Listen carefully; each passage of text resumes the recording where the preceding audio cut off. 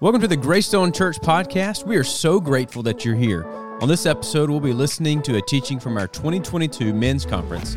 Our guest speaker, Brian Lloyd, pastor of West Ridge Church, shares what biblical manhood looks like and gives practical application steps to live that out. We pray that you are blessed with this message and that God will impact your heart. So let's listen in. You know what? It's just a switch. It just comes down to a switch. That's it. All right. Let's have it for that guy right there. Thank you for coming. I love it. All right. Well, I'm excited again to be with you guys tonight. And if you didn't hear me say this, I love your pastor. Great man of God, one of the best people I know. You guys are. And his wife is awesome as well. So just really thrilled to be here tonight and truly honored. I want to talk tonight about just answering this call that is on all of our lives right now to biblical manhood. And when you talk about manhood, especially if you're talking about it in a mixed room, it can become a very loaded topic.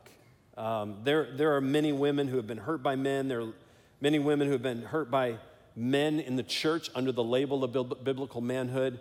There are a lot of examples out there of toxic masculinity. If you're a young man today without a positive role model, a male in your life, and you're looking today to see what exactly is a man, and you're looking at entertainment, or you're looking at maybe the sports world, or even in the church world, I mean, you could be extremely confused. And so here's my hope tonight. My hope tonight is to paint a very clear picture of what God truly expects from us as men, and to paint a very clear picture of healthy biblical masculinity. Because when I was listening to Jonathan speak a moment ago about 100 men who are on fire for God, I know some of you may be thinking, I'd like to answer that call, but I'm not quite sure what that looks like.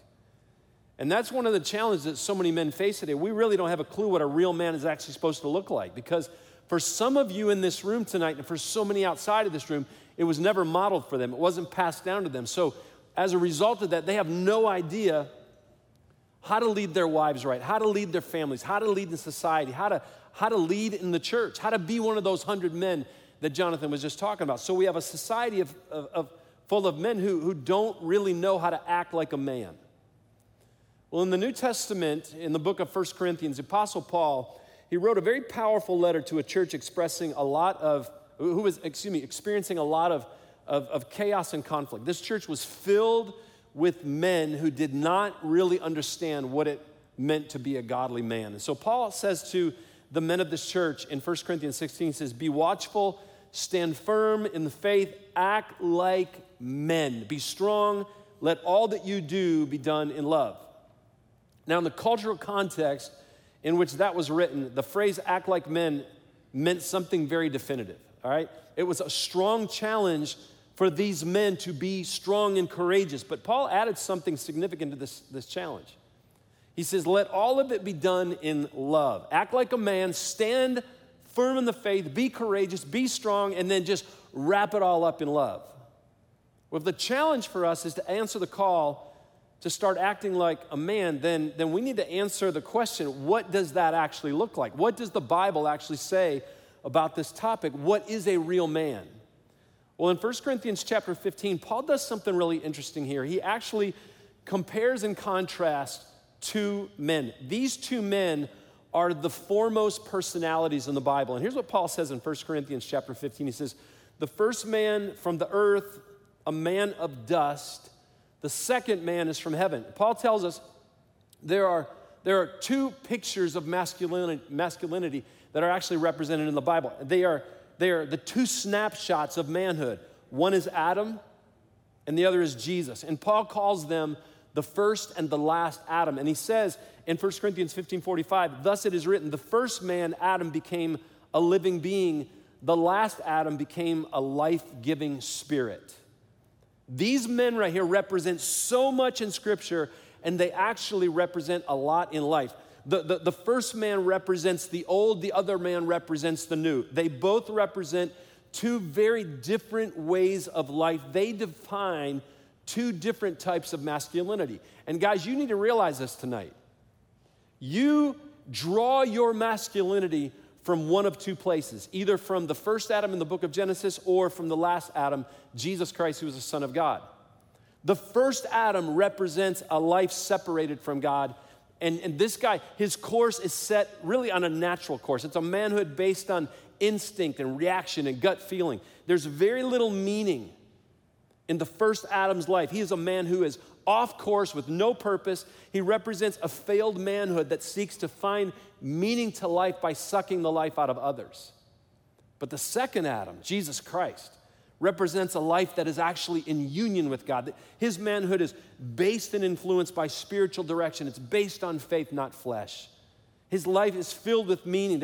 There's purpose to it. And he's driven to fulfill it. This is a man who is a life giver, not a life taker. And when you put these two symbols of manhood next to each other, listen, the differences are glaring. And the differences actually define what authentic manhood is all about. Of all the things lacking in the lives of men today, the most potent is the answer to the question, what exactly is a real man?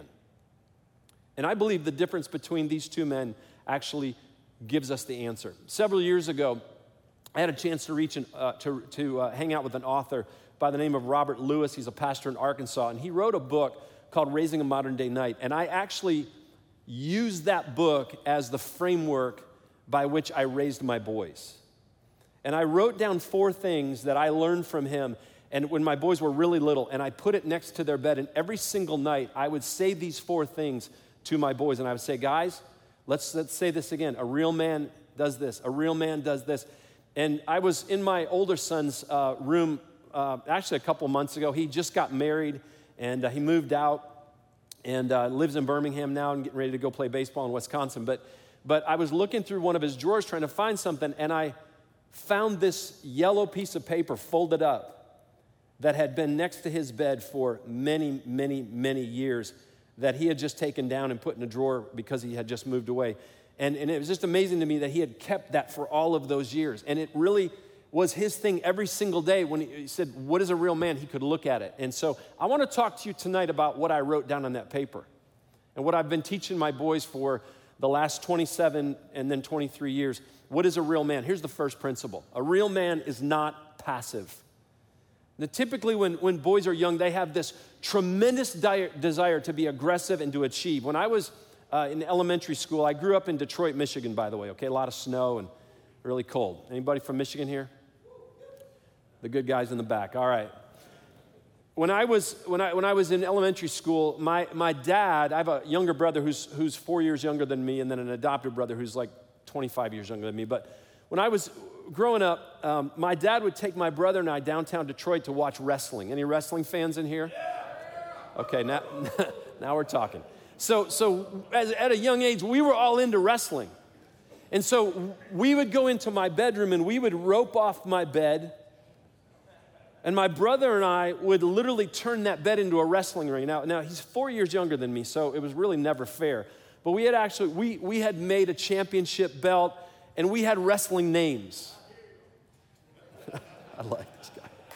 This guy right over here, he has a wrestling name. He just hadn't told you what it is yet. But I'm going to tell you what mine was. Okay, my name is Brian Bloy. My wrestling name was Flying Brian Bloy. All right? My brother's name was Chief Kevin Strongbow. All right? He would come in with a headdress. He would do the whole thing, around the room, and then he would just get slammed. All right? But it just always turned out bad for him. But if we weren't wrestling, we were boxing. When we were in college, I was a senior, he was a freshman. We would come home to where my parents lived in Michigan. We would mark off a football field in snow in my parents' backyard and literally play one-on-one tackle football, just kind of rugby style.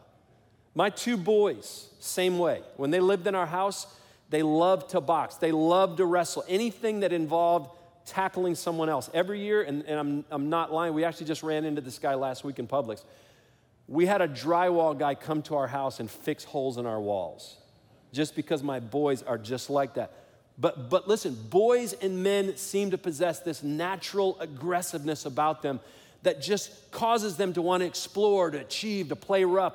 and that varies from man to man, we know, but typically if you take 22 men and you give them a football and you put them in a field, they're going to turn into a bunch of crazy maniacs. Why? Because they're going to be aggressive. You take any group of men, you put them on a job site, and you give them some kind of incentive. They will try to outwork each other. They are driven to succeed. However, you take those same men and you ask them to lead their home spiritually, to lead their children spiritually, or to lead their community, or to get involved in a small group, or to serve, they immediately default to being passive. Now, why is that? Well, we could point a lot of fingers here tonight, but I want to go back to the book of Genesis, and I want to show you just a picture for just a moment. Genesis chapter 3, the Bible tells us that the serpent comes to Eve with this incredible proposition. He convinces her to believe that the forbidden fruit is the key to life. Satan tells her that if she will just eat one bite of that fruit, she will be like God. Now, where was Adam when all this was happening? Because the stage is set for him right there to step in and save the day. I mean, after all, he's been given total responsibility as the man to lead the garden and to lead his wife. Matter of fact, Genesis chapter 2, God gave Adam 3 responsibilities, just 3. He said, don't eat the fruit, take care of the garden, and love this woman right here, Eve. That was his job description. Now, you would think at this moment, while Eve is being tempted, that Adam would come out of the phone booth with a Superman cape on, yielding some kind of, a sword, and just chop the serpent's head off. But that's not what happened. Instead, when he was confronted with his social and spiritual responsibility, Adam folded like a tent. Adam, the first man, the leader of the garden, becomes passive. Where was he?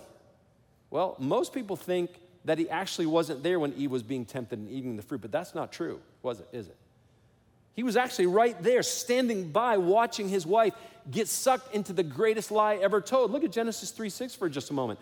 When the woman saw that the fruit of the tree was good for food and pleasing to the eye and also desirable for gaining wisdom, she took some and ate it. She also gave some to her husband, here it is, who was with her, and he ate it.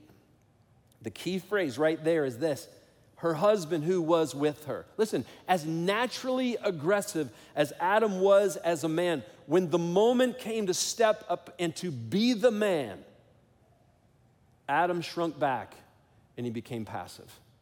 When he was called upon to lead spiritually and to protect his woman, Adam just stood there. He actually blamed Eve for the whole thing. And men, listen, we've been doing the same thing ever since.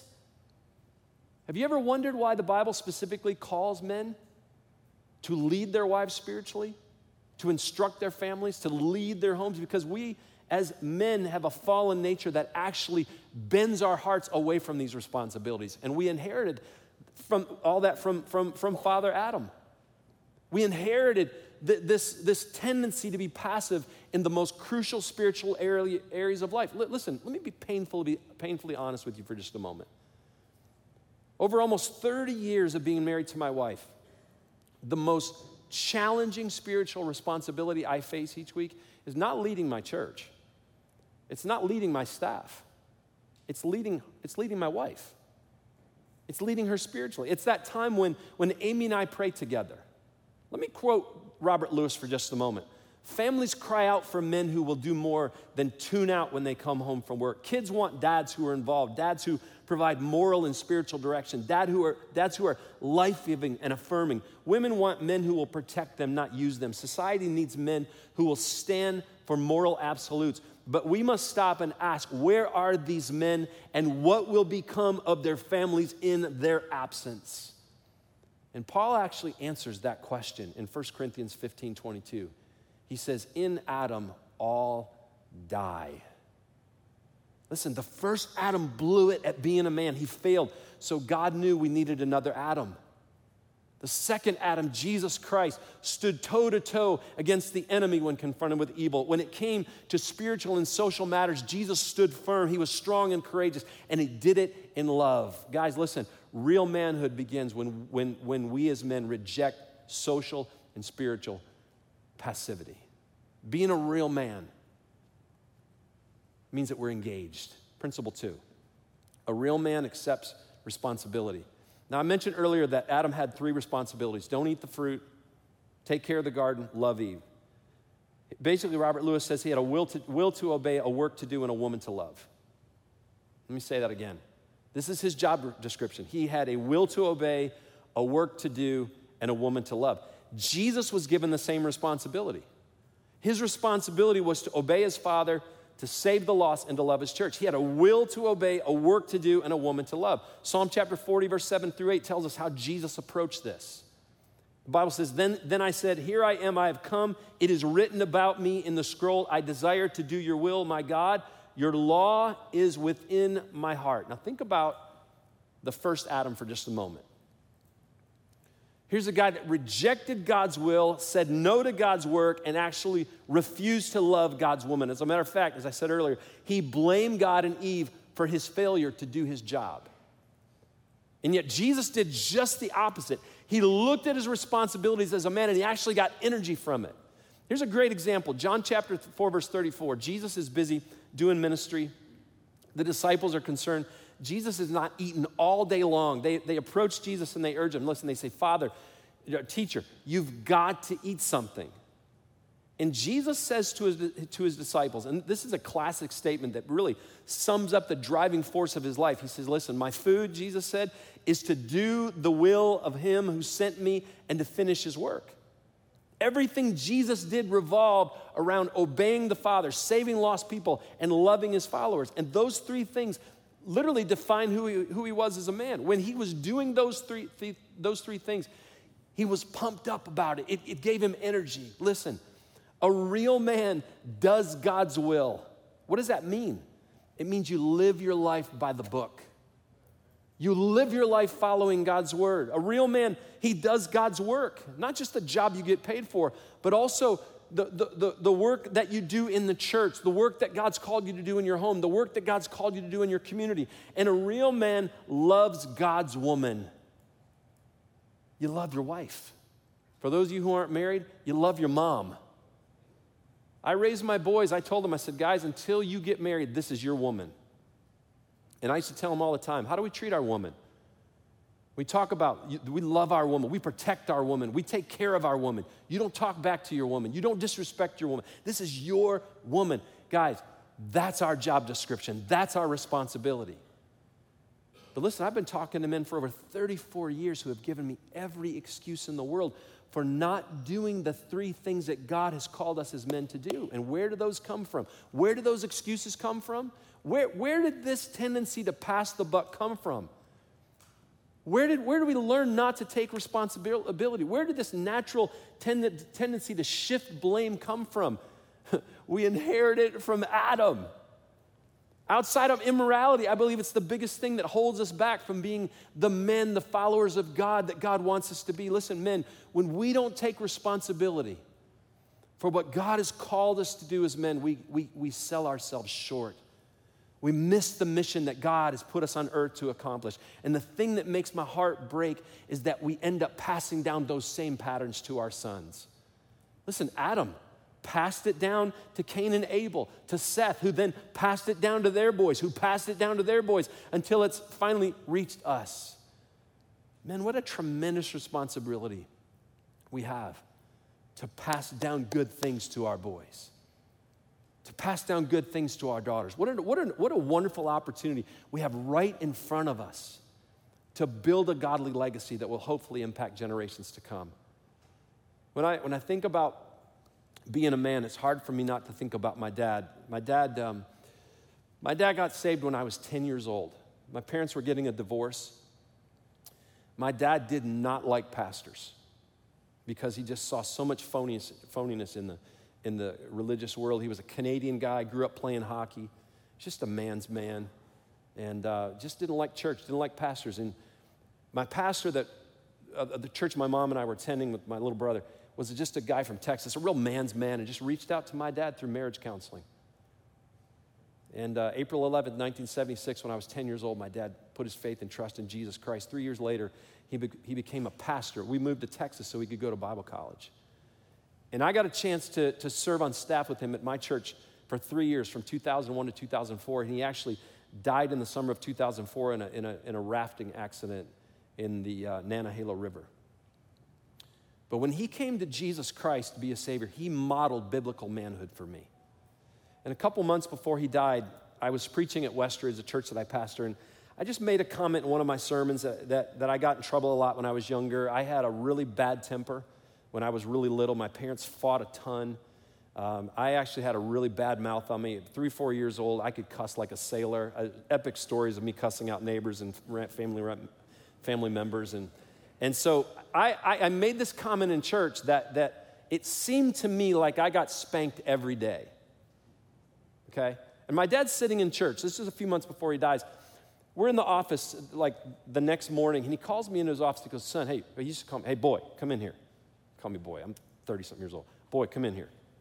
What? He goes, sit down. I said, what? He goes, you said in church the other day that you got spanked every single day. Is that really true? And I said, well, it seemed like I did because I really gave you a hard time. And he looked at me and goes, are we good? I said, Dad, this is years ago. I was a little boy. He goes, no, are we good? He goes, do we need to go to counseling together? And I said, Dad, we're fine. I hired you. You're on my staff. We're good, you know? I mean, he goes, no, listen, I want to make sure we're good. And listen, I want to tell you what was going on at that moment.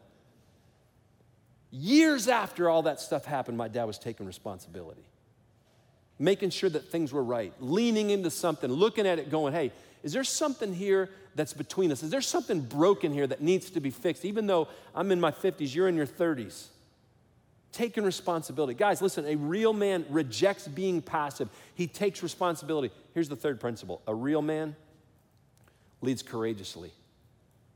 Real men are designed to lead our families, lead our children, lead in the church. 1 Corinthians 11:3 says, but I want you to realize, Paul says, that the head of every man is Christ, the head of the woman is man, and the head of Christ is God. Listen, when Adam refused to step forward and lead Eve away from temptation, he gave up leadership of the Garden of Eden.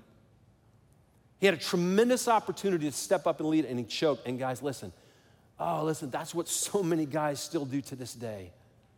Guys, when it comes to crucial moments, when we should step in and lead, we know the right thing to do. We know it in our hearts, but in the passion of so many moments, way too often, we step back, we shrink back in fear and become passive. And our homes and communities are in chaos right now as a result of that. As a result, we now have a generation of children, of young men who are struggling to find a moral compass. They're struggling with authority. They're struggling to find purpose. Listen, men, with Christ in our lives, through the power of the Holy Spirit in our lives, we have what it takes to take all of our fears, all of our insecurities, all of our unbridled passions and times of being worn out, and we have what it takes to do the right thing and to lead in the most crucial areas of life. We have what it takes. When you have Jesus in your life and the power of the Holy Spirit, you have what it takes to lead in any area that God's calling you to lead in. After Jesus fasted for 40 days, he was taken by Satan into a high mountain, shown all the kingdoms of the world. Satan told him, he said in Matthew 4:9, he said, all this I will give to you if you will bow down and worship me. What's going on here? Satan's using the same pattern on Jesus that he used on Adam and Eve. Eat and you'll have it all. And here's what we need to realize. Satan at this moment had it to give. Jesus could have taken the shortcut and could have, at that very moment, forsaken the cross and become the ruler of the world. But to do it, he would have had to bypass dying for our sins. But the courage to fulfill his purpose and to answer the call to biblical manhood won the day. Jesus stood up to the challenge and took charge. Jesus, the real man, he said this to Satan. He said, then Jesus said to him, "Begone, Satan, for it is written, you shall worship the Lord your God and serve him only." Listen, guys, begone is the battle cry of a real man.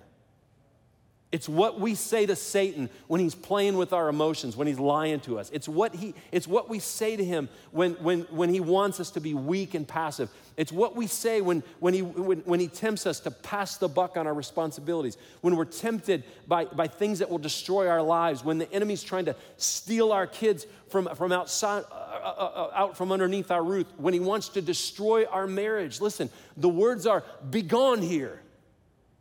Biblical manhood is a call to reject being passive at the crucial moments of life. It's a call to accept responsibility. It's a mandate to lead courageously. And then the fourth thing is this: a real man lives for the greater reward. Listen, being a real man's hard. It seems like everything in culture just pushes against it. Sometimes it seems less glorious. It looks like it's empty of joy. It seems burdensome. And the first Adam bought into this, and he defected for temporary glory. And some men do the same thing today. Satan wants to tell you, listen, that promotions and traveling and long hours are the actual key to joy. He wants you to think the real rewards of life are not found in this life, are actually found in this life alone. He wants you to spend long hours accumulating things that you can't take to the grave with you. He wants to entice you with the things of this world so that you'll sell your soul to have them. He wants you to think that his plan for your life will actually, God's plan for your life will actually make you look weak in front of your friends and coworkers. He wants you to think that God's way of living will actually rob you of your joy, that it's going to be burdensome to you. It's going to be tiring to you. It's going to wear you out. It's going to suck the life from you. But being a real man was never intended to be a burden. Instead, God designed a plan for us as men that would be liberating and offer us great rewards. What was his plan? A will to obey. He said, guys, if you live by this book, I promise you it's going to give you life, it's going to give you meaning, it's going to give you purpose, and it's going to protect you from all the things in this world that want to ruin your life. He gave us a work to do. He gave us families to lead. He gave us children to lead. He's given us eternal life. He's given us a church to engage and to lead into, to be part of, whether it's small groups or serving, whatever that looks like. And for many of you in this room, most of you, he's given you a woman to love, a one-woman man. That's what the Bible calls. What does that mean? It means that our whole heart and soul is dedicated to that one woman that God's given us. Listen, that's his game plan for our lives. I want you to look at the screen at Hebrews chapter 12 for just a moment. Here's what it says. Therefore, since we are surrounded by such a great cloud of witnesses, let us throw off everything that hinders us and the sin that so easily entangles, and let us run with perseverance the race marked out for us, fixing our eyes on Jesus, the pioneer and perfecter of faith. Here it is. For the joy set before him, he endured the cross, scorning its shame, and then sat down at the right hand of the throne of God. You say, what kept Jesus going? Through all of the criticism, all of the scorn, all of the shame, all of the going to the cross, what kept him in the race? What was it that allowed him to actually endure the cross? Here's what the writer of Hebrews says. It was the reward of joy.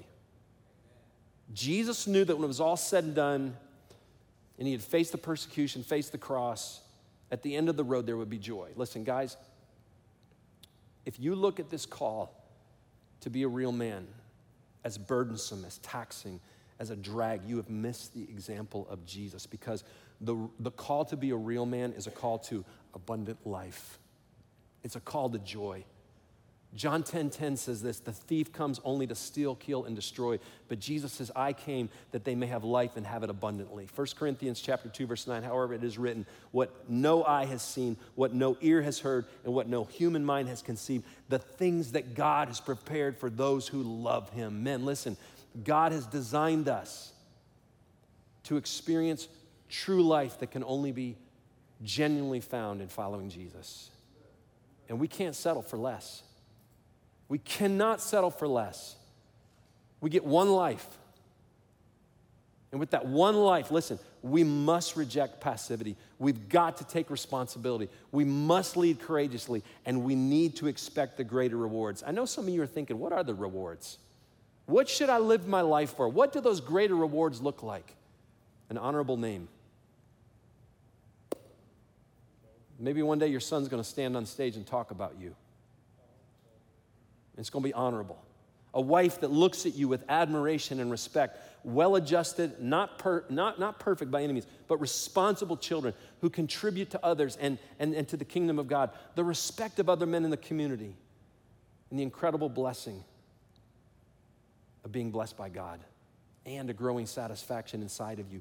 That you just know that your life has meaning and purpose. Men, that is the way of Christ. The way of Christ is life.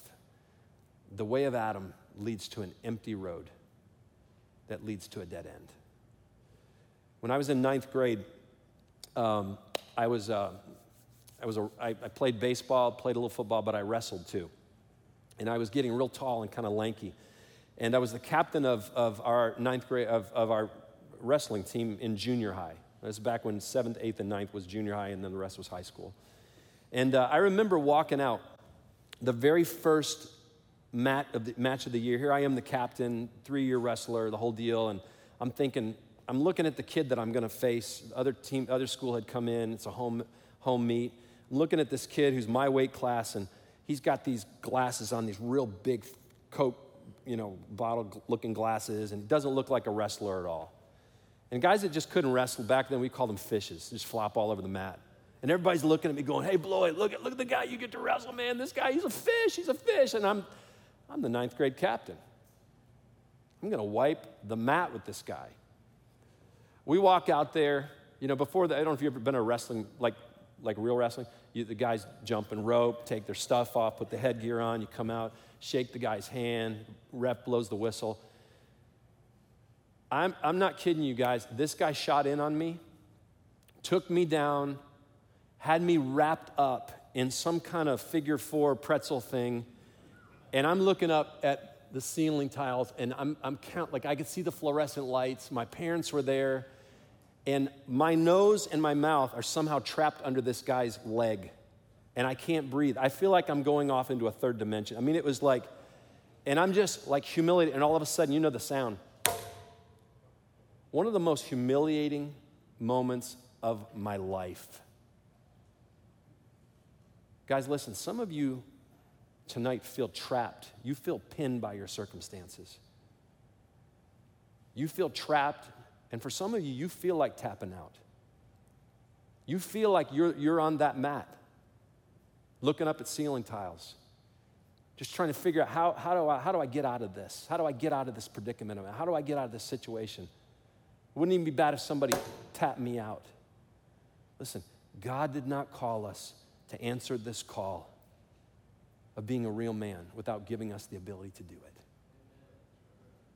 He's not only given you Jesus, okay, to forgive you of your sin, to reach down into those moments that you're struggling and to be praying for you and interceding for you and advocating for you, to be cheering you on, sitting at the right hand of the Father. But listen, he's given you his Spirit to live inside of you. And he would never call you to do anything without giving you the power to do it. God's given you a call here tonight, guys. A will to obey, a work to do, a woman to love, to be a real man. But we've got to tonight say no to passivity. We got to start leading courageously. Start saying no to Satan. Start saying no to the temptations that, Lord, I'm going to take responsibility. I'm going to stop passing the buck. You got issues in your life, take responsibility for them, get some help, and say, you know what? I'm going to make the best I can of these days that God's given me. Enough of shifting blame, pointing fingers at the past. I'm going to be the man that God's called me to be. I'm going to get all that I can out of this life for the kingdom of God. And I'm going to lead courageously. My wife's going to see a new man. My kids, they're going to see a new man. Even if your kids are older, let them see a new you. Empowered by the Holy Spirit. Acting like a man, but wrapped up in love. And live your life for the greater reward. An honorable name. Respect of men. Leader of leaders. Respected in the community. And when it's all said and done, you live out your purpose. They put you in the ground. And you tap out and you go, Lord, I'm in your presence now. Make your life count. Be the man God's called you to be. A true man, a biblical man. Let's pray together. Father, I thank you for every one of these men.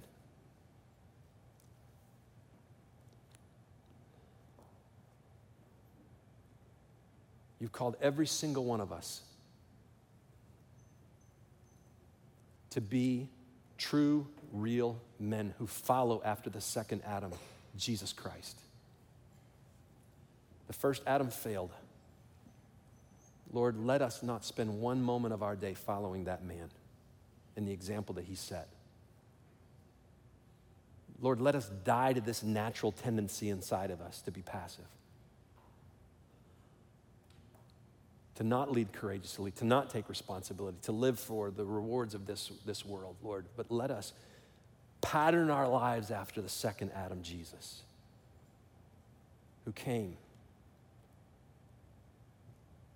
lived with compassion, lived bold, lived like a real man, took responsibility, lived courageously, lived his life for the joy set before him.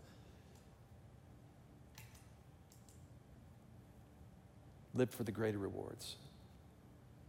Saw his job description and set his life in course to make it true, to accomplish it. A work to do, a will to obey, a woman to love. Lord, may we be men who set the course of our lives to follow after that man, that second Adam, Jesus. And I thank you that tonight you have given us, through the power of the Holy Spirit, everything we need to be the man, to be the husband, to be the father, the grandfather, the leaders in the church that you've called us to be. Not perfect men, but men who are following hard after the example that Jesus has set for us, living our lives for the greater reward. I pray that for my own life, Lord. You know I fail way too often, but I pray that you'll help me to continue to strive to be that man you've called me to be. And I pray that for every man here tonight. In Jesus' name, amen. Well, thank you so much for listening. If you would like to stay updated on our dates for our next men's conference, you can follow us on Instagram or Facebook. For more messages or info on Greystone Church, feel free to go to our website, greystonechurch.com. We hope you have an awesome day.